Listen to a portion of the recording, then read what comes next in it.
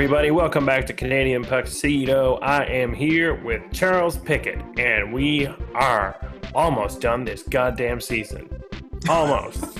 We have, well, depending on what team you are, we have a small amount of games left. If you're the Oilers or the Leafs, you have about 8. If you're the Canucks, you have about 36. But we're going to get this all done here within the next 3 weeks. And my God, do we not have an inkling of a race between the Canadians, the Flames, and just maybe the Canucks? Charles is here. Charles, how are you?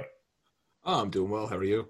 I'm doing very well. Rob Bebenek is going to come on a little later to talk about the Vancouver Canucks, but I think the race that's on everyone's mind right now, and they are going to be playing a game in a couple of hours, so we will try to, I don't know, set this up, knowing that you guys will hear this tomorrow and it will be over. But my God, whatever happens in this Habs-Flames game is going to be huge. Cole Caulfield.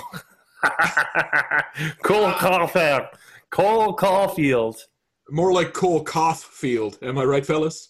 I mean, I don't think you're right, but I'm certainly not right. That's I am as wrong as I could be on that one. Cole Caulfield.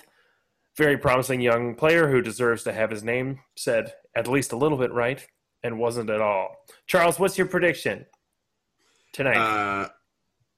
I think each time I try to pick a side here, I'm just like, oh, well, it's clearly going to be this team, and then that team doesn't win.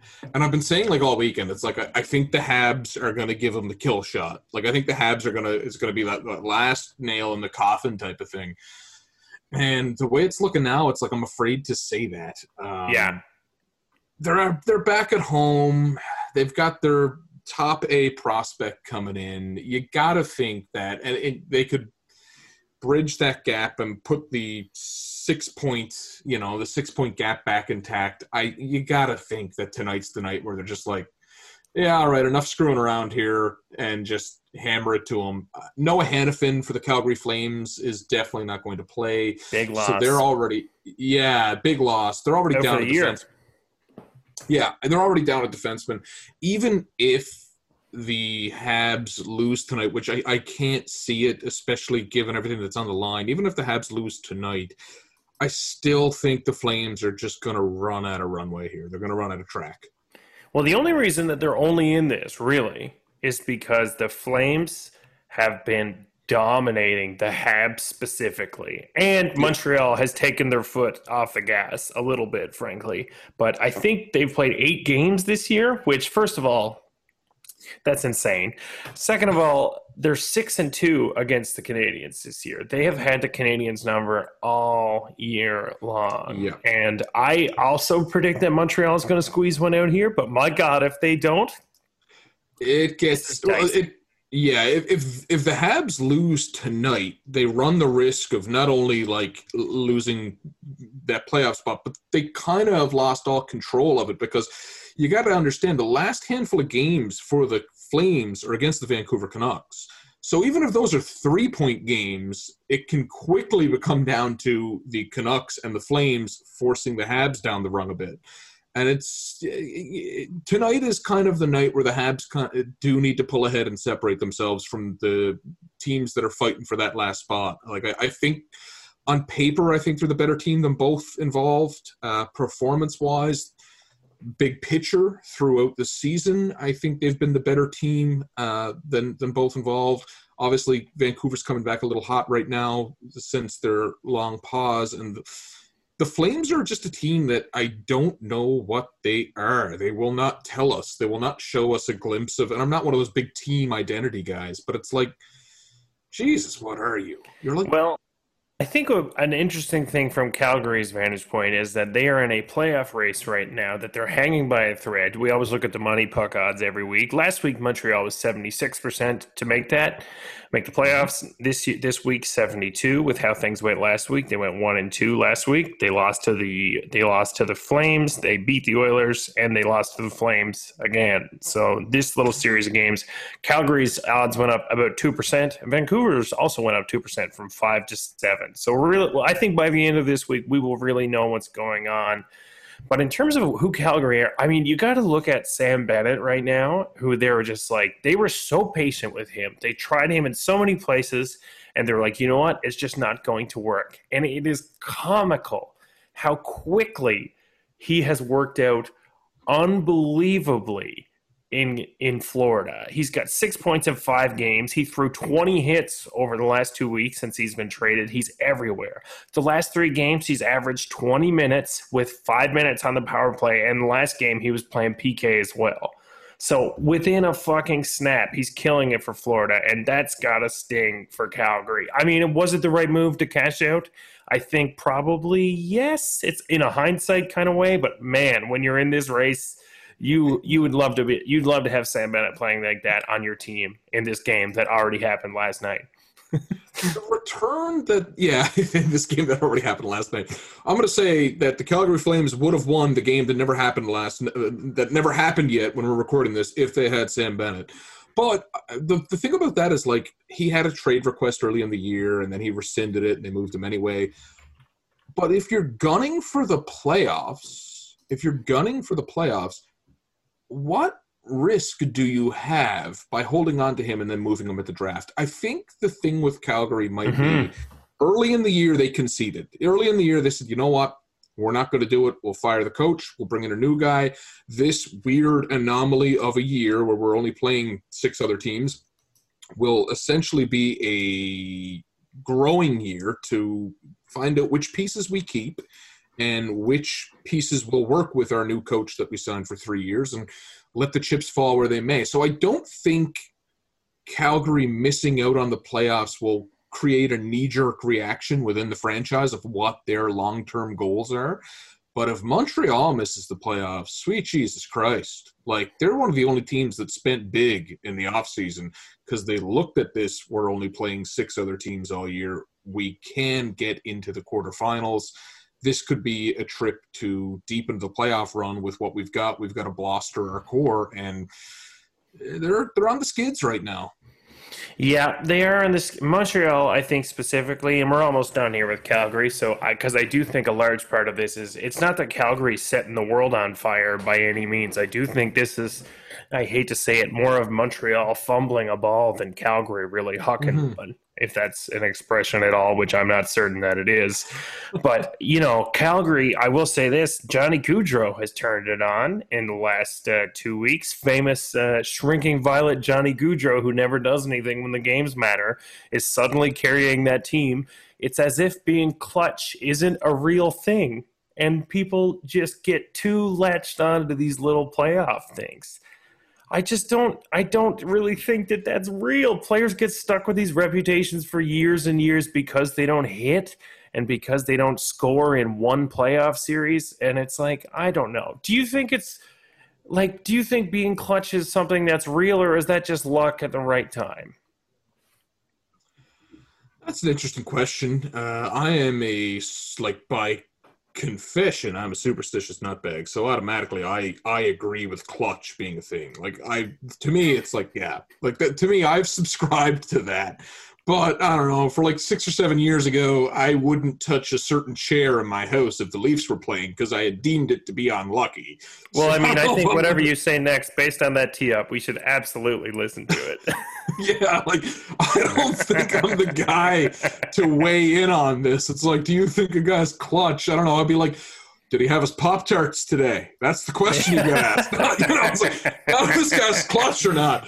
Did he get his Pop-Tarts today? So I'm not the guy to ask for that. I do think reputations stick around and people outlive their reputations. A couple of guys I can think of is Ruslan Fedotenko for the Tampa Bay Lightning had scored a cup-clinching, that's a hard one to say, a cup-clinching goal for the Tampa Bay Lightning.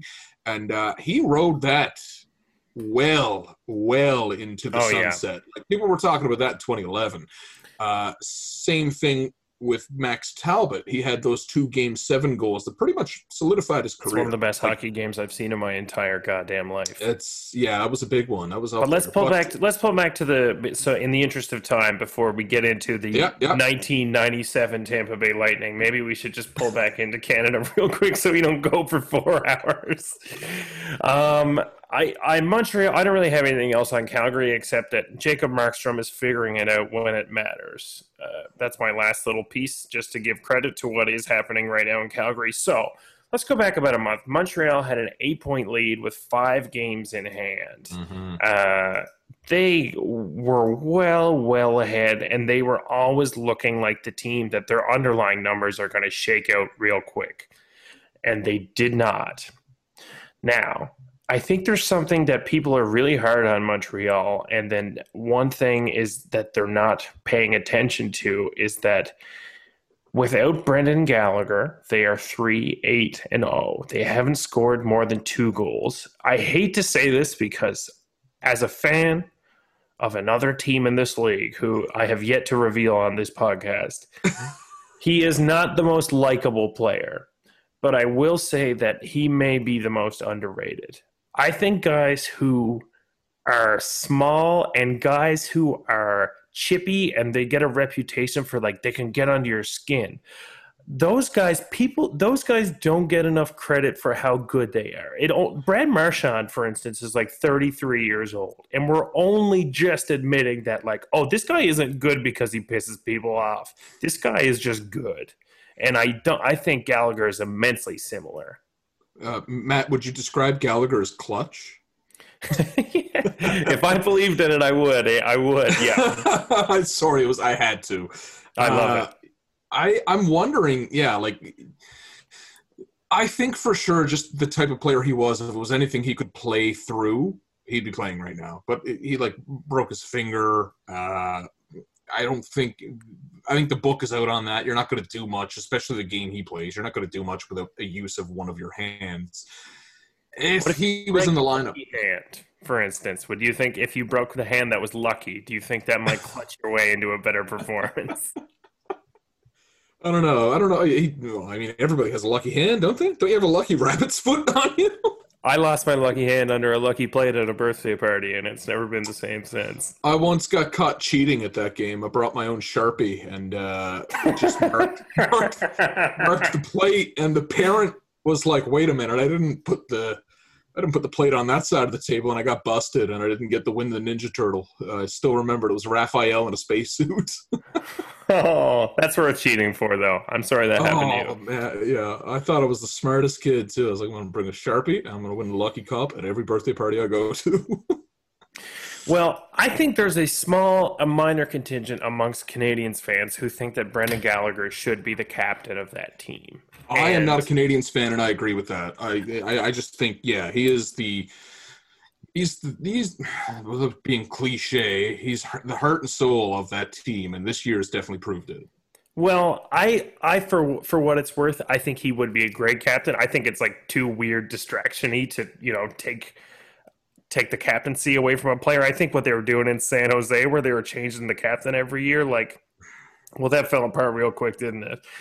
But the guy who is the captain right now, Shea Weber, and I'm not saying that Shea Weber's a bad captain, but there are people who are. And there was a quote from a conference last week. He was taking a lot of heat in the Montreal media, and the question he was asked was there a reason to assess his own play? Because he has been dicey. And his answer was, to be honest, it's a team game, is it not? Now, I'm not saying he needs to be Jack Campbell and every time he lets in a goal that he should say that he deserves to die or whatever. But, that to me from a captain, I'd like to hear a bit more. Again, you got to think he's one of the guys playing hurt. Shea Weber does have an injury history. He's got that foot thing that kind of rears its ugly head every couple of years. There was a rumor last year that it was like this could be career-ending. You got to think that a lot of guys, especially on the back end of this team, are playing banged up. That's why they added defensemen. You know what else is career-ending, though, is being 35 years old. Well, that's the safety valve for that contract. Everyone's like, oh, they're going to get out of that contract. I'm like an MRI and a player that's going to play ball, man. Like, that's it. It's like, hey, Shea, sorry about your hips, back, shoulders, and foot. And it's like, what do you mean? It's like, oh, it's time, eh? Like, you know what? So I just think he's playing hurt. He's reliable. He's not flashy. Like some of the mistakes he was making, and I'm guessing that was after that first game that they dropped to Calgary when they would have asked. It's not just the eye test though. Like his underlying numbers have been ugly this year too, man. It's like it's a there's 5 years left on that Weber deal. And it's been man, that whole Petrie was great, and now is not. He was carrying a load that I guess was not sustainable for him to carry. But Sherratt, Weber, like that, they've been munching a lot of those minutes, and it has not been going well lately. Mark Bergevin was so clearly being like, well, we're gonna get clunky, or not clunky, I guess I shouldn't say, but like tough defensemen. And we're going to stack them, and that's not looking good. I think it's a chicken or the egg thing in that. I think he's probably stockpiling defensemen, and I always make the joke he's stockpiling defensemen because he was a defenseman himself. I think he might have been stockpiling them because these guys have been battling through injury all year, and he doesn't know how reliable, when they don't know when the rug is going to get pulled from under him. It doesn't make much sense how they waive arguably one of their best skating defensemen. In Mete, like he's probably one of the best. It's playing 18 minutes in the Sands. Yeah, it's real good. It's funny because one of the Habs fans I follow on Twitter, Chuck Sahoy, if anyone wanted to follow him, had mentioned he's like, this team is at risk of missing the playoffs because management has a problem evaluating useful defensemen. Mm-hmm. And just judging by how the minutes have been kind of doled out, and then obviously the Mete situation, it'd be spooky if that happened.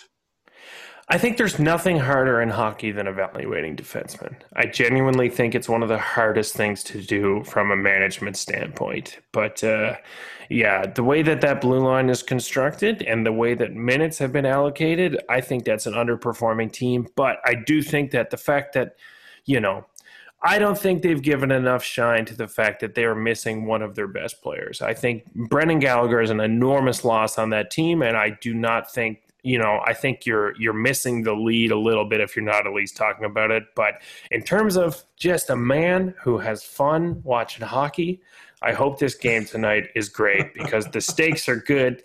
The Canadians really need to pull this out. I've been having a lot of fun watching Jake Allen.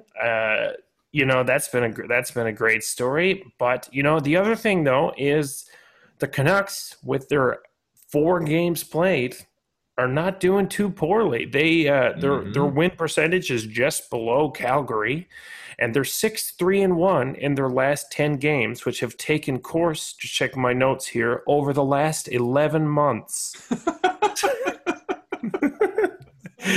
So, to talk about the Vancouver Canucks, I'm going to bring on a very, very funny comedian. His name is Rob Bebenek. He's great. I've worked with him a bunch. He's hilarious. He actually has a set online discussing whether or not Canadians are friendly. So I think for the listeners of this podcast, that's very handy. I'm not exaggerating. I think it has 3 million views. It's very good, and he's a good guy. So please enjoy our next guest, Rob Bebenek. And then we're going to come back, talk about the Jets, who are a goddamn mess, and then the Leafs, who are perfect and have never done anything wrong. And then we will talk about the Senators for the last 30 seconds of the podcast, as we always do. But for now, please enjoy Rob Bebenek.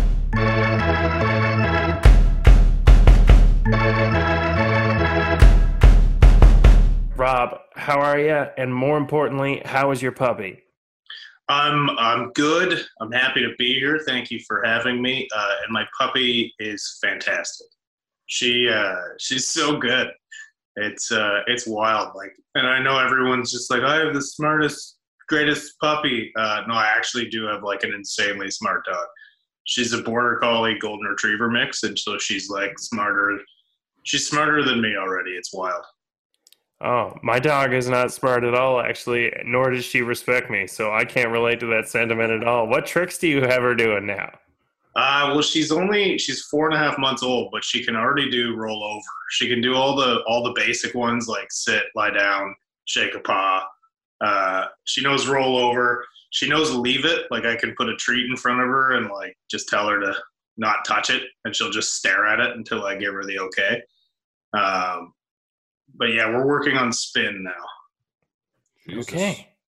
This is reminding me of like the Simpsons episode where they get Laddie because it's like also part border collie. Yeah, it's wild. Like she pretty much house trained herself in 24 hours. What? She was like, okay, they seem to be happier if I'm outside when I do this, and so that's what I'm going to do. It's nuts. She's so good.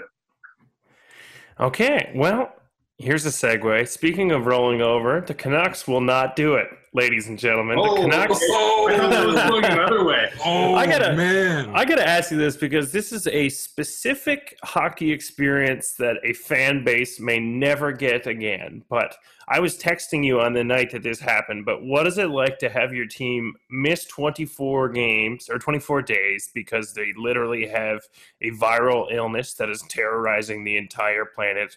Come back and beat the Leafs twice. What does that feel like? Well, it was extra sweet because it was the Leafs. When you're a Canucks fan that lives in Toronto, it's just like bombardment of hatred towards you all the time. And I've lived in and around Toronto most of my life, except for when I lived in Vancouver. And I don't even hate the Toronto Maple Leafs. I just hate their fans.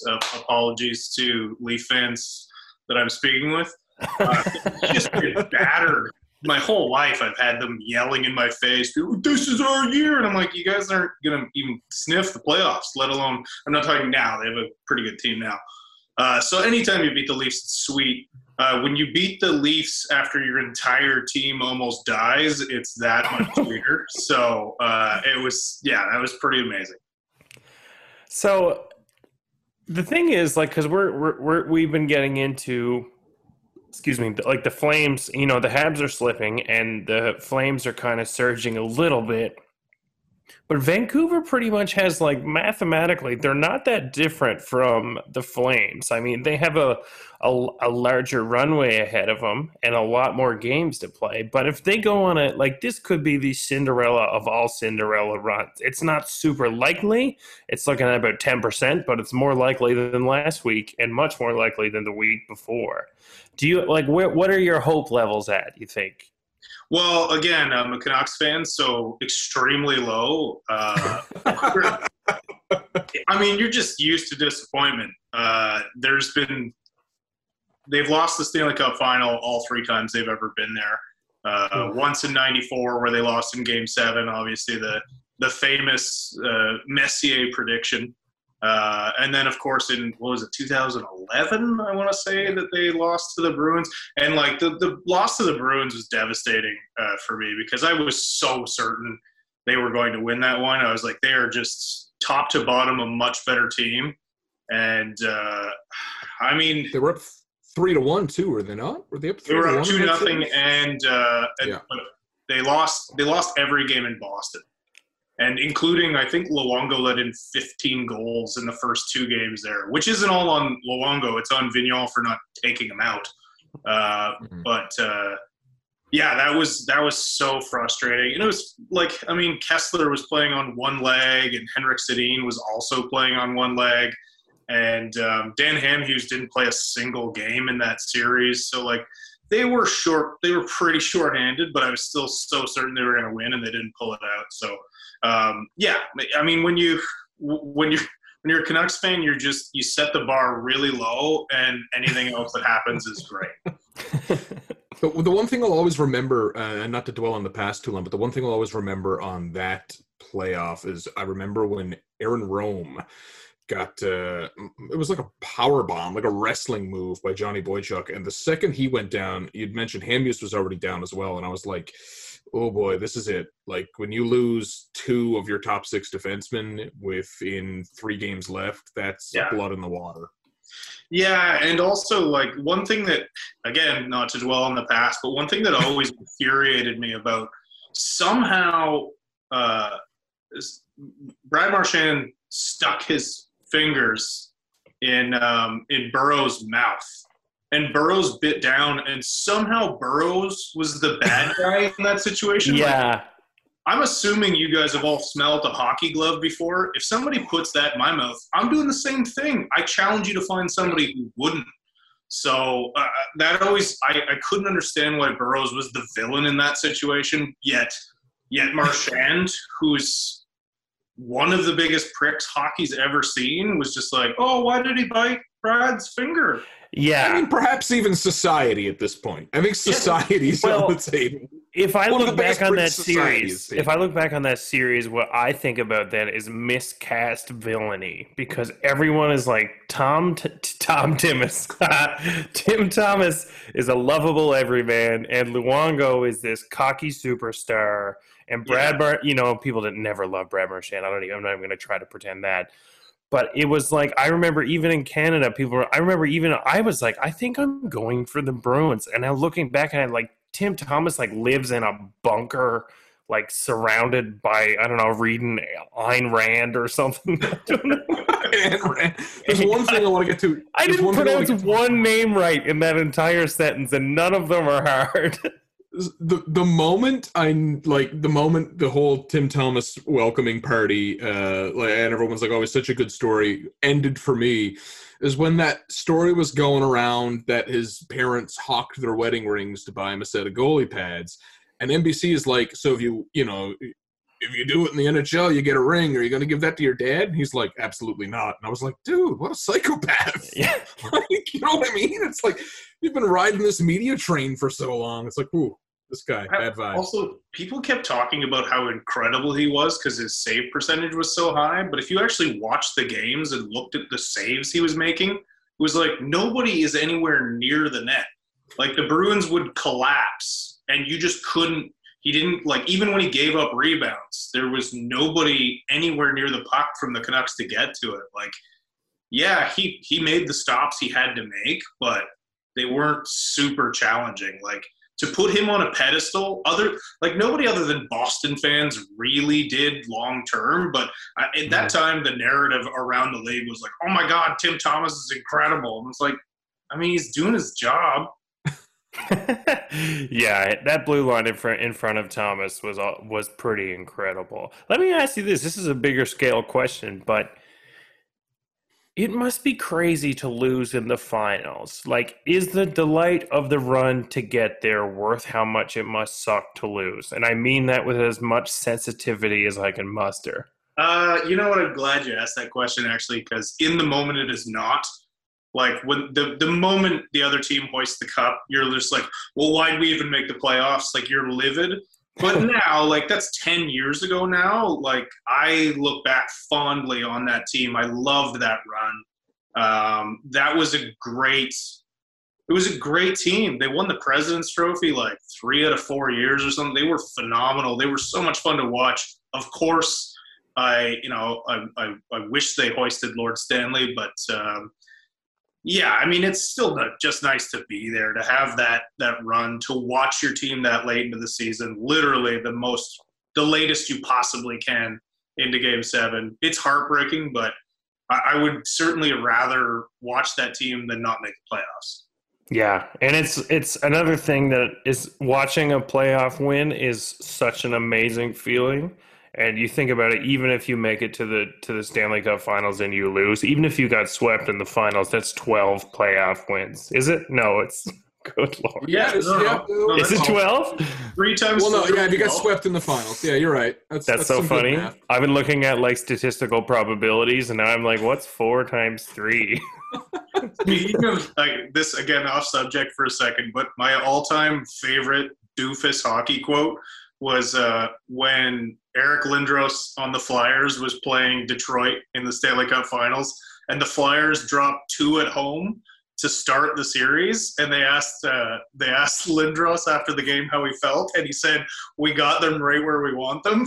Like, oh man, this guy is certifiably stupid. And then they lost the next 2 games, but yeah, that always cracked me up.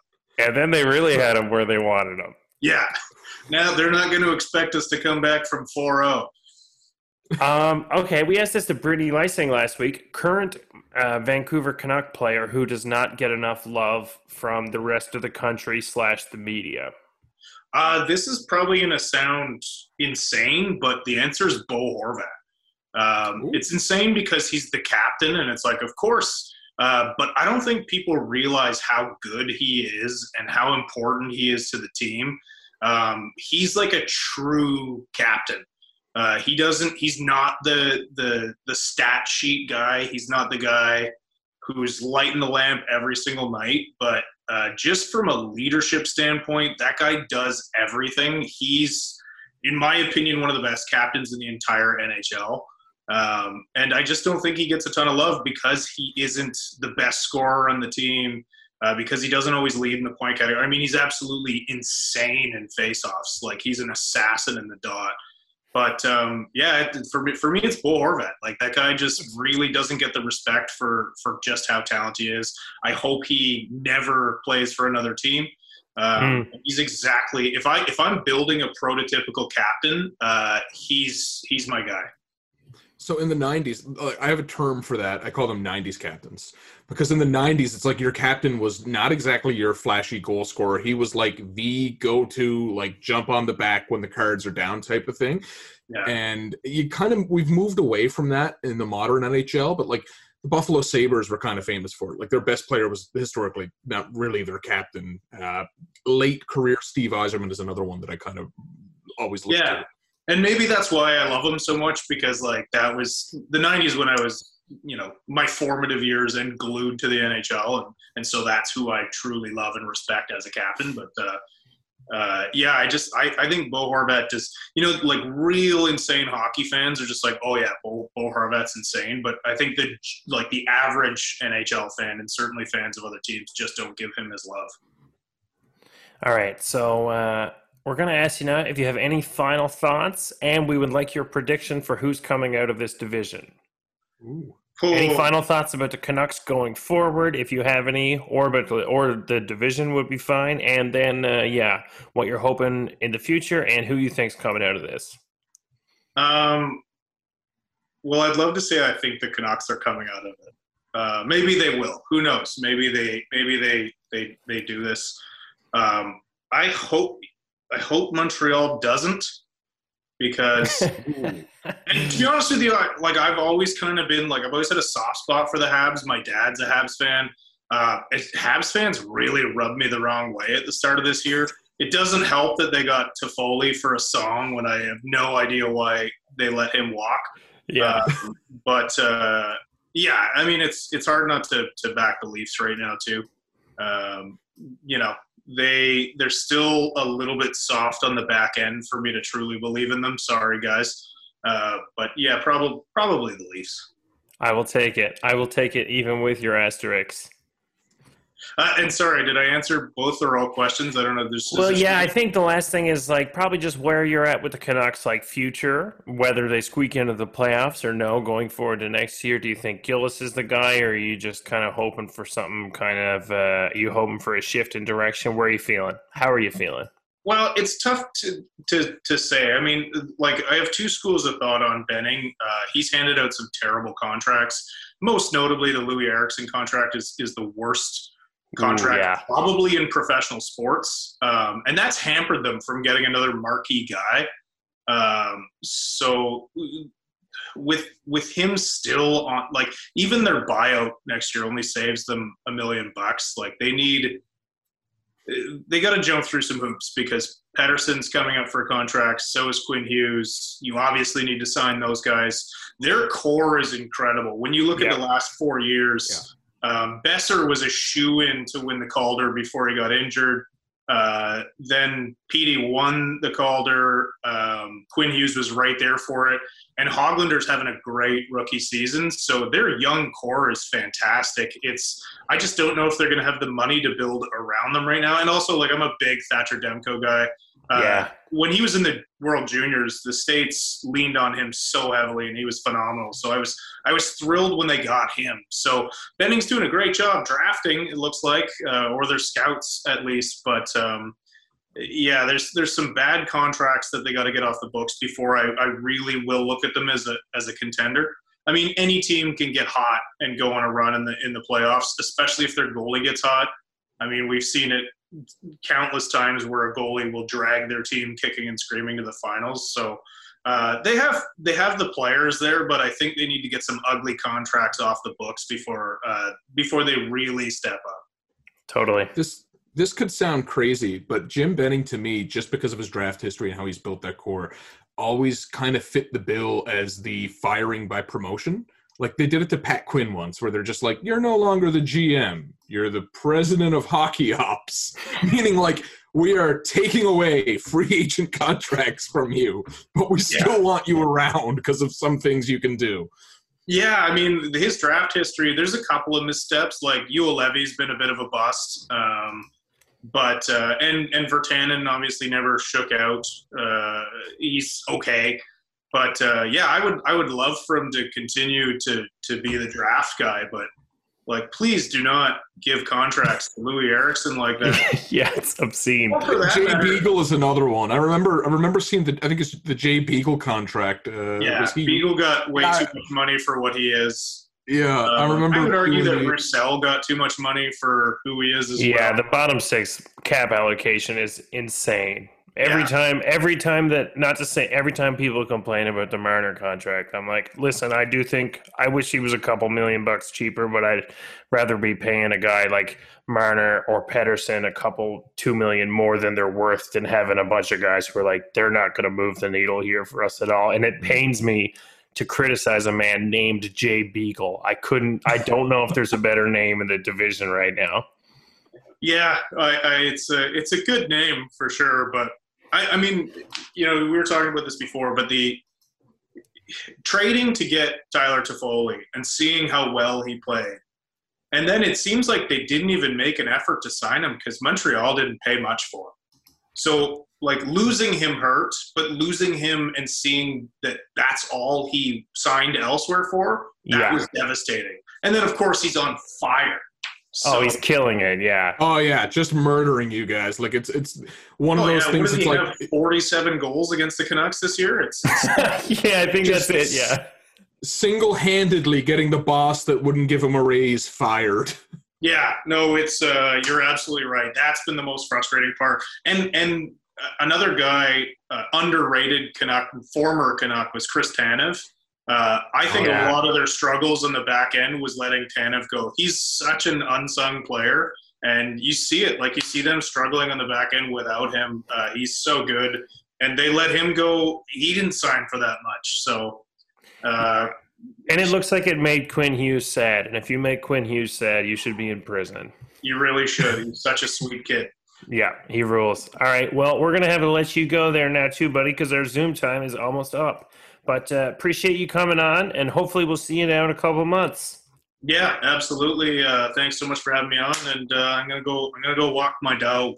All right, buddy. Thanks, Rob. Nice. We'll go walk, and I'm gonna walk my Jay Beagle. Right. Take care, guys. See you, buddy. Thank you very much.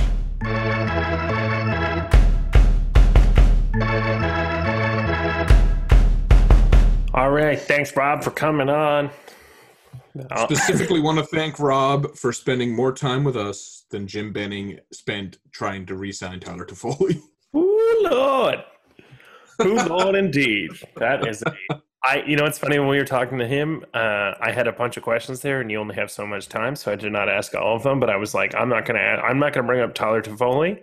One, because he's a nice guy, and he's my friend. Two, because every podcast, we were like, how the shit did this happen? But I decided against it, and little did we know, he brought it right back up. So this podcast has kind of turned into Ask Every Comedian in Canada what the hell happened with Tyler Toffoli. And I don't think it's the last time this is going to come up. But we did have a week last week where we did not have much on the Jets. And that ain't this week, because there's a lot happening in Jetstown. Where do we start? Where do we start with this? I mean, everyone is, let's start here. I think because they're on a 3-game losing streak, first of all. They lost twice to the Leafs last week, which was, after watching them lose to the Canucks twice and then beat the Jets twice, I was like, this is the dumbest fucking sport in the world. But so we don't awkwardly segue to the Leafs by accident, let's start with Nick Ehlers. Now, Nick Ehlers is the guy who, if you ask me, which player I have come to appreciate the most in this division because I've seen more of him. Nick Ehlers is that guy for me. He's so good. I can't believe it's like this isn't even an ironic answer, but for me, it's still going to be Connor McDavid. Like, for me, it's like it's like I don't know. The guy just does like anyway. We'll get to the Oilers. Nick Ehlers is one guy that. Hang on though. No, I don't think what you just said then is as weird of a point as you think. I want to pull you out of that because I don't think that's that weird of a thing to say. Because it's oftentimes it's like every week I look at the guy's stats. And I'm like, who's playing this week? Who's playing well this week? And McDavid is always there, and he's so good and that it's so automatic. That I think. It's almost hard to talk about him. He's teetering on the Gretzky rule. So, like, anyone who was in a hockey pool or a fantasy hockey league in the, 90s and the late 80s, there was the Gretzky rule where you just couldn't take Gretzky because whoever had him on their team won. That was it. So there was the Gretzky rule. He just was omitted from the league because he was too good. So I think McDavid's teetering on that. But the thing that always points, it's like the takeaway I always have is he always adds something to his toolbox each summer that's ridiculous. This year, it was speed. So he can do stuff at, his top flight that players just can't. Like, there's some guys who, when they're skating at their top speed, all they can do is skate at their top speed. Their stick becomes an instrument of balance. McDavid can skate at his top speed and stick handle and deke and raise the puck and all of it. It's a comedy show. It's just – you could play the Benny Hill theme whenever he gets the puck and starts motoring up because it's just everyone is defenseless to it. But anyway, back to Nick Ehlers. Hang on, I got one more McDavid thing. All right. And it's fine because I don't have much Oilers stuff, so this is okay, I think all good. I think what's most impressive me, real quick, about McDavid this year is defensively he has been. Not incredible. He's been very good. You know what I mean? He's certainly not the defensive presence that he was before, but last year he wasn't a positive possession player somehow. It was just he was just burning guys on the counter, which is still, I'm not saying that because he wasn't a good possession player, he wasn't good. He's the best player in the world. But the fact that he is now a competent defensive player really is it's a real impressive step. I was looking at it. I'm pretty sure in Edmonton, I think when they have I literally think it's 85% expected goals when he's on the ice and 30 when he's not. And it's both so incredible that is true about him and that is true about everyone else on that team. Thank God Rod Nugent-Hopkins is back. Yeah, I don't know the numbers offhand, but I saw a little infographic today. It was the Oilers when McDavid's on the ice, their goal differential is plus 131, and the Oilers when McDavid is not on the ice is minus 80 something. And I'm like, how does that even happen? I'll tell you one thing, Charles. We have never done a worse job pronouncing players' names. And these aren't even hard ones. We're not trying to say Artem Anisimov. We're Koinor McDavid. I tried to say Cole Caulfield, and I think I died. I think a ghost left my body. I'm just a soulless man on a hockey podcast. So it's that's my new Tinder bio. There's a 9 out of 10 chance that soulless man on a hockey podcast. So right. There's a 9 out of 10 chance the Leafs are going to finish first, and that's not an expression. That's not an expression. Jesus Christ, I'm going to fucking quit halfway through this. It's about 90% chance that the Leafs finish first based on Money Puck odds. So it's going to be the Oilers and the Jets in the first round. Mm-hmm. The Oilers are looking more likely to have home ice, and the Jets are doing nothing to change that recently. That's right, baby. We're back on the Jets. We found our way back. Isn't that nice?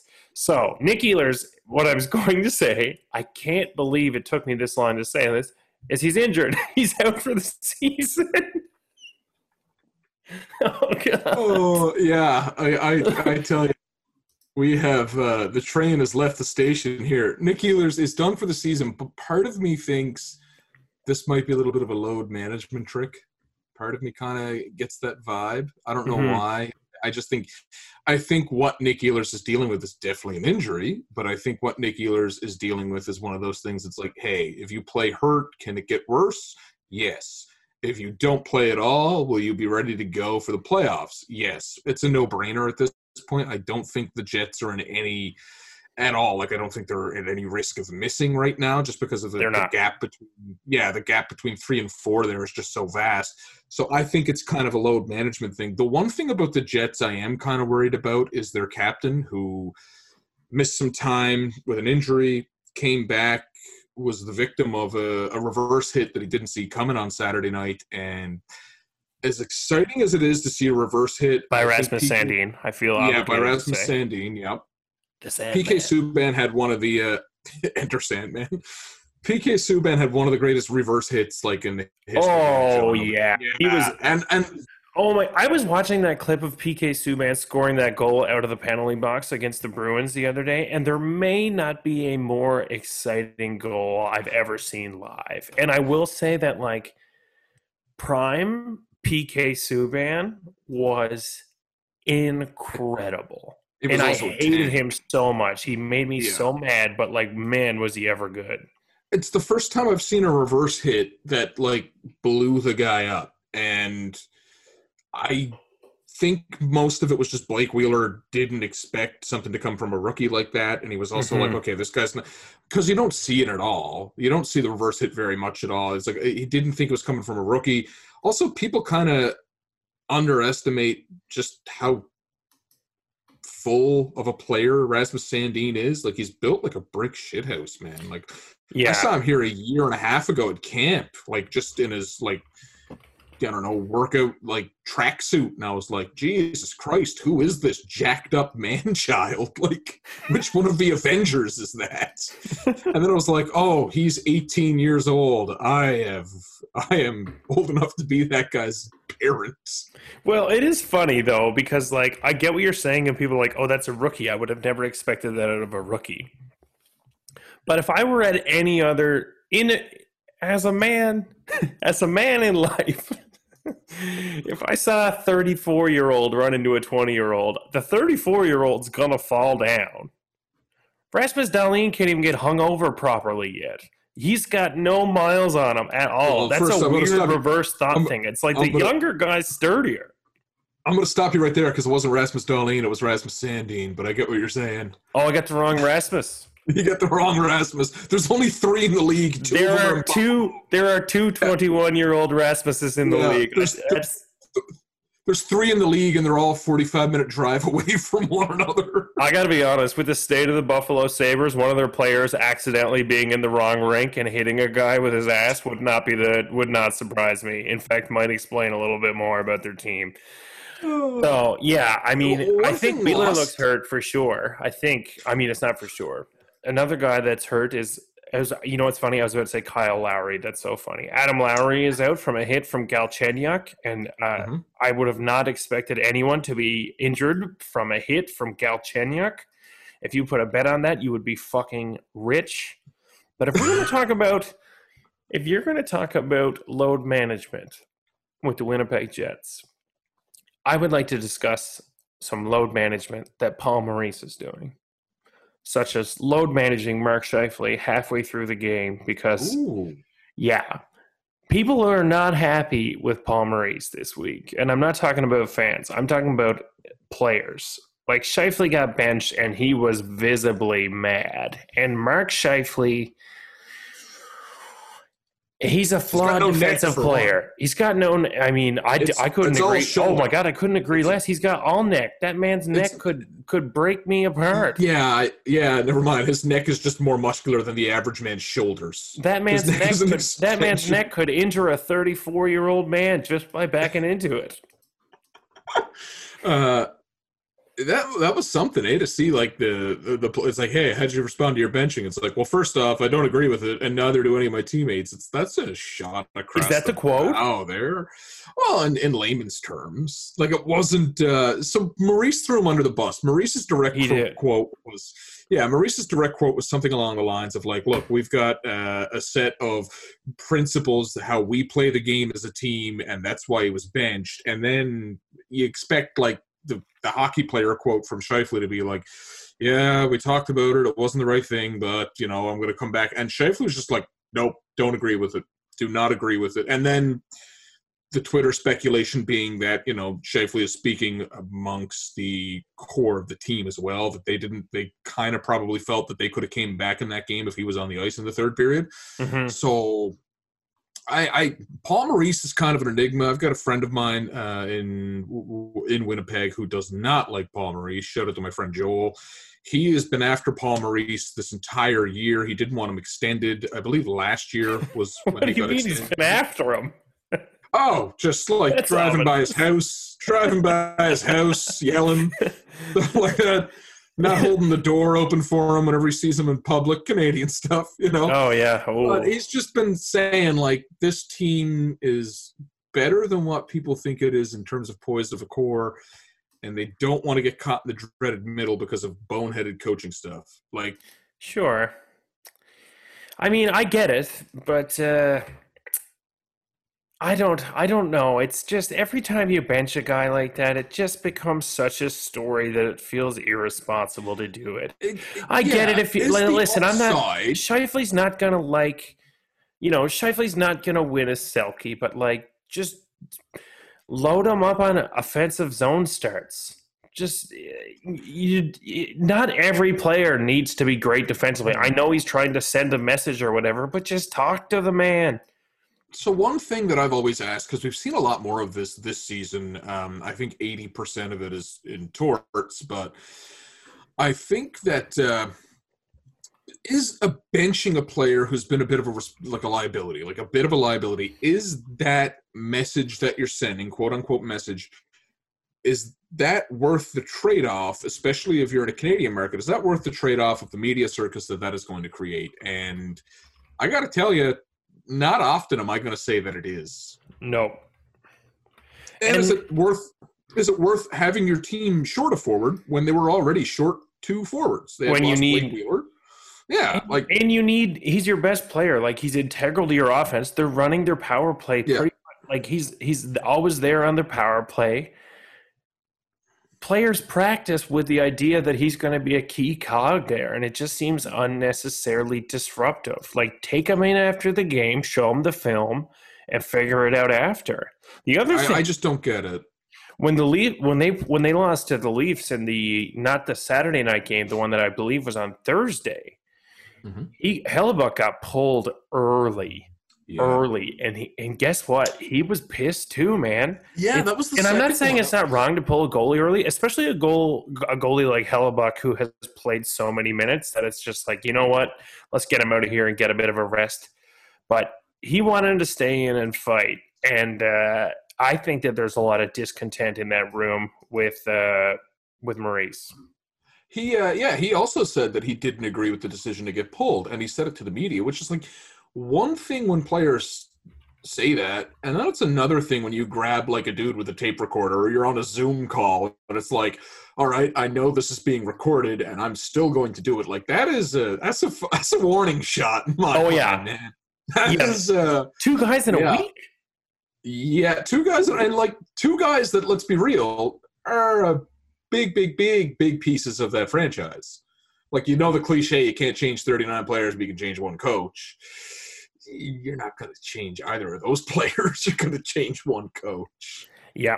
And it's, Paul Maurice has he's won almost 60% of his games as the Jets coach. He's not a terrible coach, but every coach has a shelf life. They really don't. That's a 95-point pace, which is good, not great. The Jets, honestly, we've talked about this the whole time. We don't need to tread this ground again, but their blue line's not really good enough to complain about the defensive play of one forward. But I mean, they're going to have a fun matchup with the Oilers, and they had a fun matchup with the Leafs. And I mean, I think it's interesting. You could see the frustration in those Leafs games. Those Jets players were fucking pissed off that Ehlers was injured when he was spearing Joe Thornton in the pills. Yeah, he that's something, isn't it? You slash a man in the penis. You just And it's just, I've never seen, like, everyone's like, whoa, Joe Thornton has snapped. And when you have a beard that's great, like you look like you've been living in the mountains uncontacted for about 22 years. Yeah. And you snap like that is terrifying. Oh, That's for sure. Terrifying for me watching at home. I was afraid. I was like, is he going to kill this kid? Like, I love that from Ehlers, though. I love it from Thornton, and I love it from Ehlers. I think it's great television. I think it shows a lot of. I think it shows a lot of fight from Ehlers, especially knowing that he was injured. He's like a guy that. Don't get me wrong, it pisses me off as a fan of an opposing team, but like as a hockey fan, I'm like, this guy's a goddamn blast. He looks like Draco Malfoy a little bit, and he's just got this shit-eating grin on him, and he's had such a good year. I hope he comes back ready to go for the playoffs, because that firepower series with the Jets and the Oilers, you know how sometimes teams in the playoffs will go like 11 forwards and 7D? Mm-hmm. I think in that series, both teams should go 3D and then however many forwards they can trick the refs into let them play, because there's no D happening anyway. Just shinny. I think that series is going to be like, everyone's like, oh, you can't win in the playoffs with just one line, and Connor McDavid and Leon Draisaitl are going to be like, fucking watch us. Like, just watch us. Well, they're split up now. They have because Nugent Hopkins is back, so they can straighten it out a little bit.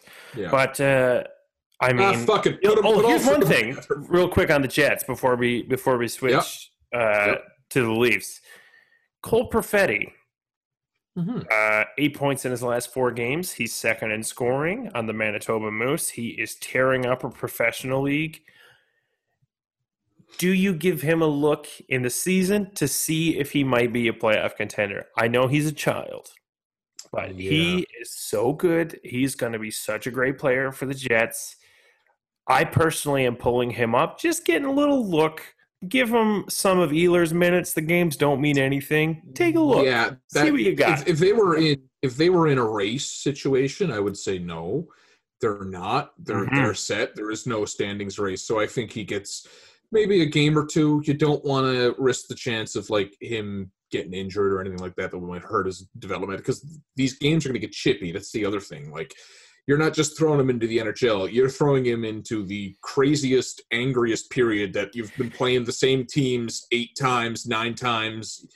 But man, let me ask you this, because I think that's the thing that I worry about a lot. But I'm not certain chippy games really correlate with a higher risk of injury. That's fair. These guys are skating around at like 40 kilometers an hour. Most of the injuries are pretty random, or they're like some guy does something super shitty, like a hit from behind, just out of nowhere, and it's not because he's mad. I think a lot of the anger related, I think that's kind of an overblown narrative, and I'd like to see. If I'm the Leafs, if I'm the Oilers, or if I'm the Jets, I'm playing mad scientist for the rest of the year. I'm giving every kid a look. I'm trying out different line combos. I'm going fucking wild. Speaking of trying out different things, Joe Thornton, let's get into this mountain man. Here we go. So this was not something I expected, because it is very common for a team who seems like they're on the cusp of contending to be like, we got to get some anger. We got to get some bite in here. We got to get some veteran, some guy who's going to make things hard on other players. I never thought that was Joe Thornton. Joe Thornton has played this year like he's reinvented himself as like a fourth line pest, and I love it. I honestly thought the Leafs gave Scott Sabourin a look. I don't know, 6 games ago they called him up for 2, maybe to see if he could bring that. And he looked fine, but something with Joe in the last 2 games, he just snapped. He is just like, he just went, and especially on Saturday night's game, like he reminded me of like Hulk Hogan when he started flipping out. Like, there was one point when he was yelling and he was just breathing. Like, he just looked at Joe Thornton and he was like, I was like, what? Which is pretty ominous in a COVID season, honestly. Like I was thinking, I was like, if he starts going absolutely like swinging a stick and stuff, like this could be an international incident here. Like, but so to your point about Thornton and where did that come from? I honestly think Sheldon Keefe told him to. I think they probably had a conversation. They're like, look, we tried to play you in the top 6. It's not working, and you're not going to be a key cog in the power play. I'm not trying to say that he's not going to have some moments of magic, because I bet he will. But I do think that he's going to be like, hey, we're going to need a spark in the playoffs from the guys who are in the bottom 6. I would rather have a guy who can pass like a Hall of Famer who doesn't mind throwing a few hits and then, somebody untested. And I think he was just like, yep, I'll do it. I don't care. I'm 42 years old. I want to win a cup. Whatever you want from me, I'm doing my best. Man, it was fun. It was, I don't know if you read the piece in, I don't know if it was in SportsCenter or The Athletic about his lawn. Like Joe Thornton is just absolutely obsessed with his lawn. Like he's just every day he mows his grass like a couple of millimeters or whatever, and he's always on his mower. Even when he signed that contract, when he signed the Leafs contract, he was on his mower. So all I could think about was like, what's making him that mad? And it's just in his mind, he's like, Nick Ehlers, get off my lawn, because he's such an old man too. It's like the perfect get off my lawn moment.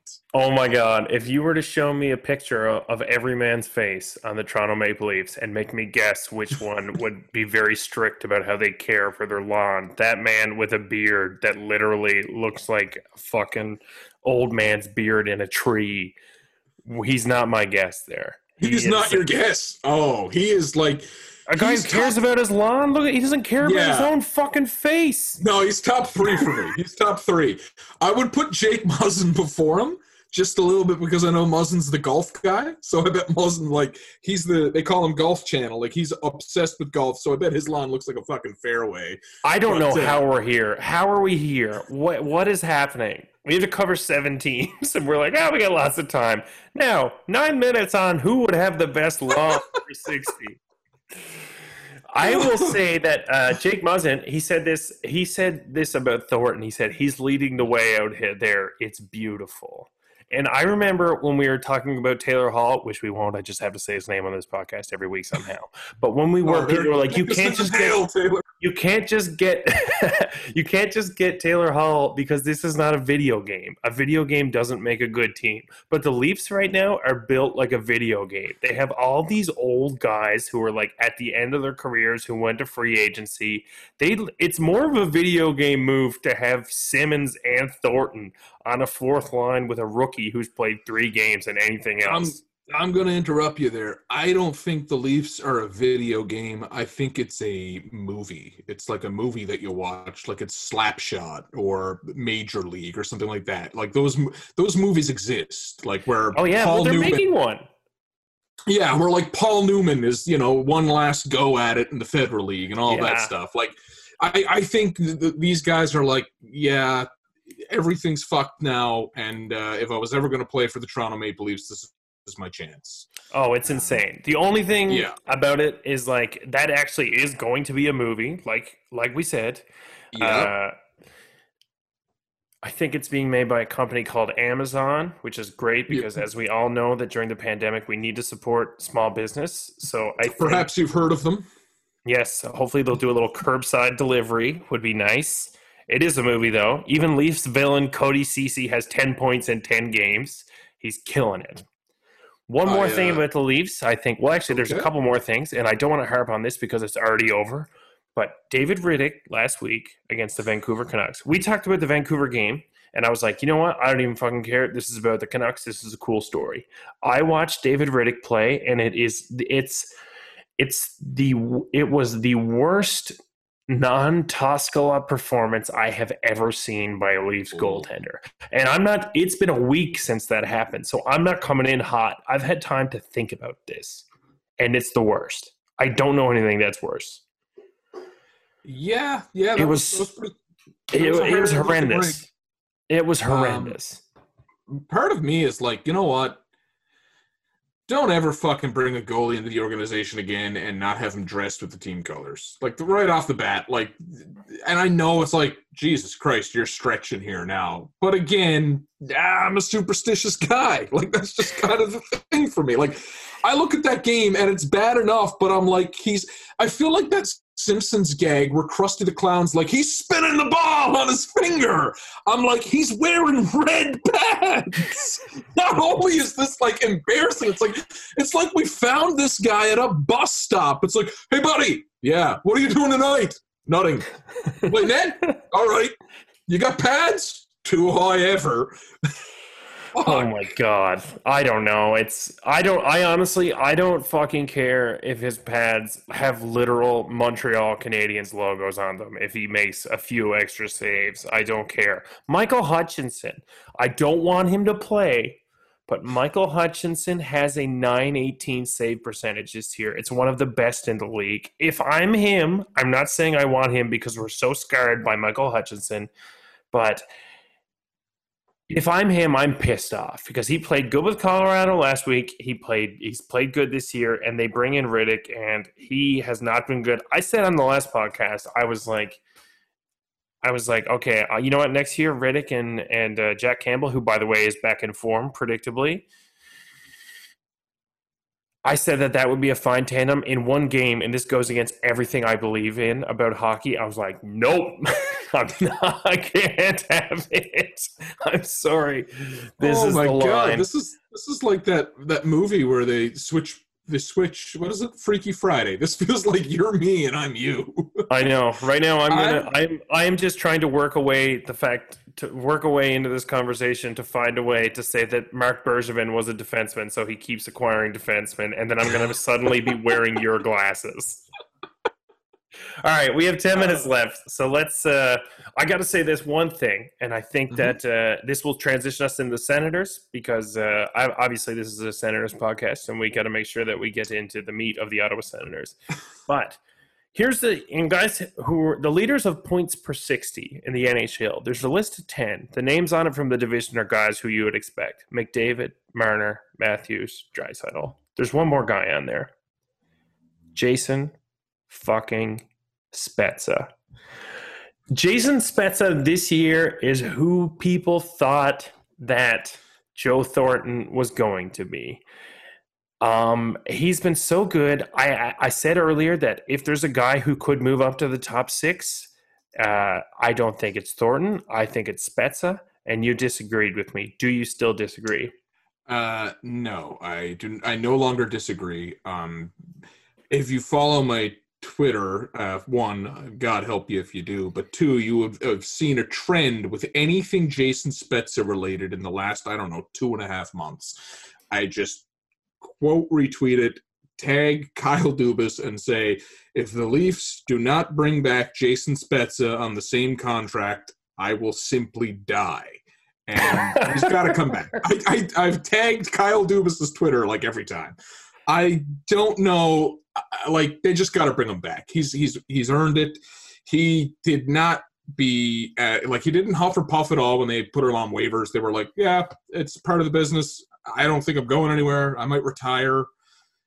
He's only 36. Like, Joe's hanging around until he's 41. I honestly, if Spezza asked for 2 years of that money, I'm giving it to him. Yeah, same. And then I'm safe from those tweets for 2 years. Well, let me just say this real quick because we do have to get to the Sens before we run out of time. But we can't not get into this story. Or actually, we don't need to get into it. But if you don't know about what Jason Spezza spearheaded with the Leafs, he went to everyone on the Leafs, including himself, but mostly to the guys who make big contracts. And they all pooled money to give to guys on the Marlies who had AHL contracts where they haven't been played much. That's gorgeous. It's just so nice to have a guy on your team who is playing for nothing, is performing at an elite level at the age that he's at, and is so clearly a great influence on your players. Not to say Thornton is, clearly he is, but you can have more than one nice thing. And that's and Jason Spezza is the guy that kind of spearheaded this thing. We don't know who else was on that list or who was kind of the hey guys, we got to do something. But I did listen to Elliot today on the 31 Thoughts pod, and they were like, yeah, we didn't want this getting out. Like, we didn't want anyone knowing about this. Mm-hmm. But it more or less the quote was like, yeah, we didn't want anyone to find out about this, but yes, it's true. It's like all of it. So it's nice to see. I hope other teams follow suit if they can. You know, it's just nice to see, especially the AHL guys. They're just, that league is playing in Canada without even having playoffs this year. They're just playing more or less to keep players who have shortened careers on the ice. And yeah. Well, speaking of no playoffs, let's get to Ottawa real quick. Oh, master segue. We've already got to talk. I got to say this real quick. There's really nothing to discuss about it, and there are some more fun things to discuss regarding Senators goaltending. But Matt Murray, I got to say, I feel bad for him because he's had a real rough year. He comes back. He had a shutout. He had another game that he didn't win, but his save percentage since he's been back from injury is .977, and he's hurt again. He looks like he's out for the year. That fucking blows. I'm not saying that, you know, Matt Murray's career is not over, and I know that the contract is bad and it's long, but he has not had his last good year in the NHL. I hope. Yeah, he's had a hard hand dealt to him there. Something went on in Ottawa too, where I think he was hurt and they didn't buy him, and of course the third stringer came in for that game, and then shortly after they reshuffled their goaltending coach. It's like, hey, this guy is no longer the goaltending coach. We got a job for him, but he's not goaltending. So something went on there, and it sucks that he was injured, and then, like you said, come back. There's a shutout, there's a win, and bam, injured again. Goalies playing with injuries kind of freaks me out anyway, because you don't know when the next injury is going to be the one that does fuck your career up. Agreed. Dicey. Okay, so let's do speed round. We're running out of time. All right, we're heavy on time. Matthew Tkachuk, Thomas Chabot have both been great this year. Do you see them as franchise building blocks? And don't forget, Charles, we're in the speed round. Absolutely yes to two. Yeah, big yes. They've been great. Yeah. There's room for optimism there. Ottawa has beat both Vancouver and Calgary, two teams fighting for their playoff dreams this year. If you're on that team, would you rather play spoiler, or would you rather you be tanking a little bit? Because right now they're at about sixth. No, there's a bunch of guys that need contracts. You're playing spoiler. You're proving what you can do every night. I like it. They're fun. The pesky Sens have returned. Okay, so this is something. Tim Stützle tipped in a goal, and when he scored, he pointed at himself. And a bunch of people got butthurt about it because he pointed, when they were losing a game, that he pointed at himself as if to say, yes, I scored. And people got real whiny about it. I can't believe that. Hockey fans get whiny? If this is World Juniors, this is the Leafs, if I'm cheering for a team and the other guy scores and they do a big celebration, it pisses me off. But I wish celebrations were fucking huge because I think it's more fun when you're mad at the guys that you're playing. What's your thoughts on celebrations? Celebrations actually don't, like, hamming it up, and celebrations don't make me mad. And I'm a man that gets mad at hockey a lot. Like, I get worked up and I get mad. But it's not the dunking or the celebrations or stuff like that as much as is the boneheaded shit, like sucker punches or dirt. That gets me mad. A celebration I like. I like creative celebrations. Totally. One of my favorite was the Pat Kane, and then Matthews did the hand to the ear. Both of them traded off of that. Brilliant. One of my favorites. Fantastic. I will say, Charles, from you, a mediocre speed round performance, just in terms of pure longevity there. But I agree with you 100%. I would much rather see a guy shoot his own glove than fucking watch another guy elbow a guy in the head any day of the week. In terms of fun, and we'll close on this, Artem Anisimov was almost the emergency goalie. He put on pads. They took pictures. This is a real beer league vibe right now, and it's kind of fun. What'd you think? Oh, it was the best. My favorite was, like, I only learned about this when you messaged me today. My favorite was the pictures of the goalies helping him put on the pads. And then when he's finally dressed, you got to look this up. When he's finally dressed, he's just standing. He looks like a tank. Like, he's huge in the goalie equipment. And he's doing jumping jacks. Just, like, I kind of wish we saw him for a minute or two. Same. Why not? Yeah, like, the season's over there. Just Give him like 60 seconds on the ice. But yeah, I love that was it. a For lot of like fun. Winnipeg, Toronto, you know what? Play your prospects. Get crazy. Ottawa, we're like, fucking put Eugene Melnick in net. Who cares? All right, that's good. I'm proud of us. We did a good speed round. Thanks to everybody for listening. Really, really appreciate your time. The season's getting hot. We'll be back next week. Bye. See you later.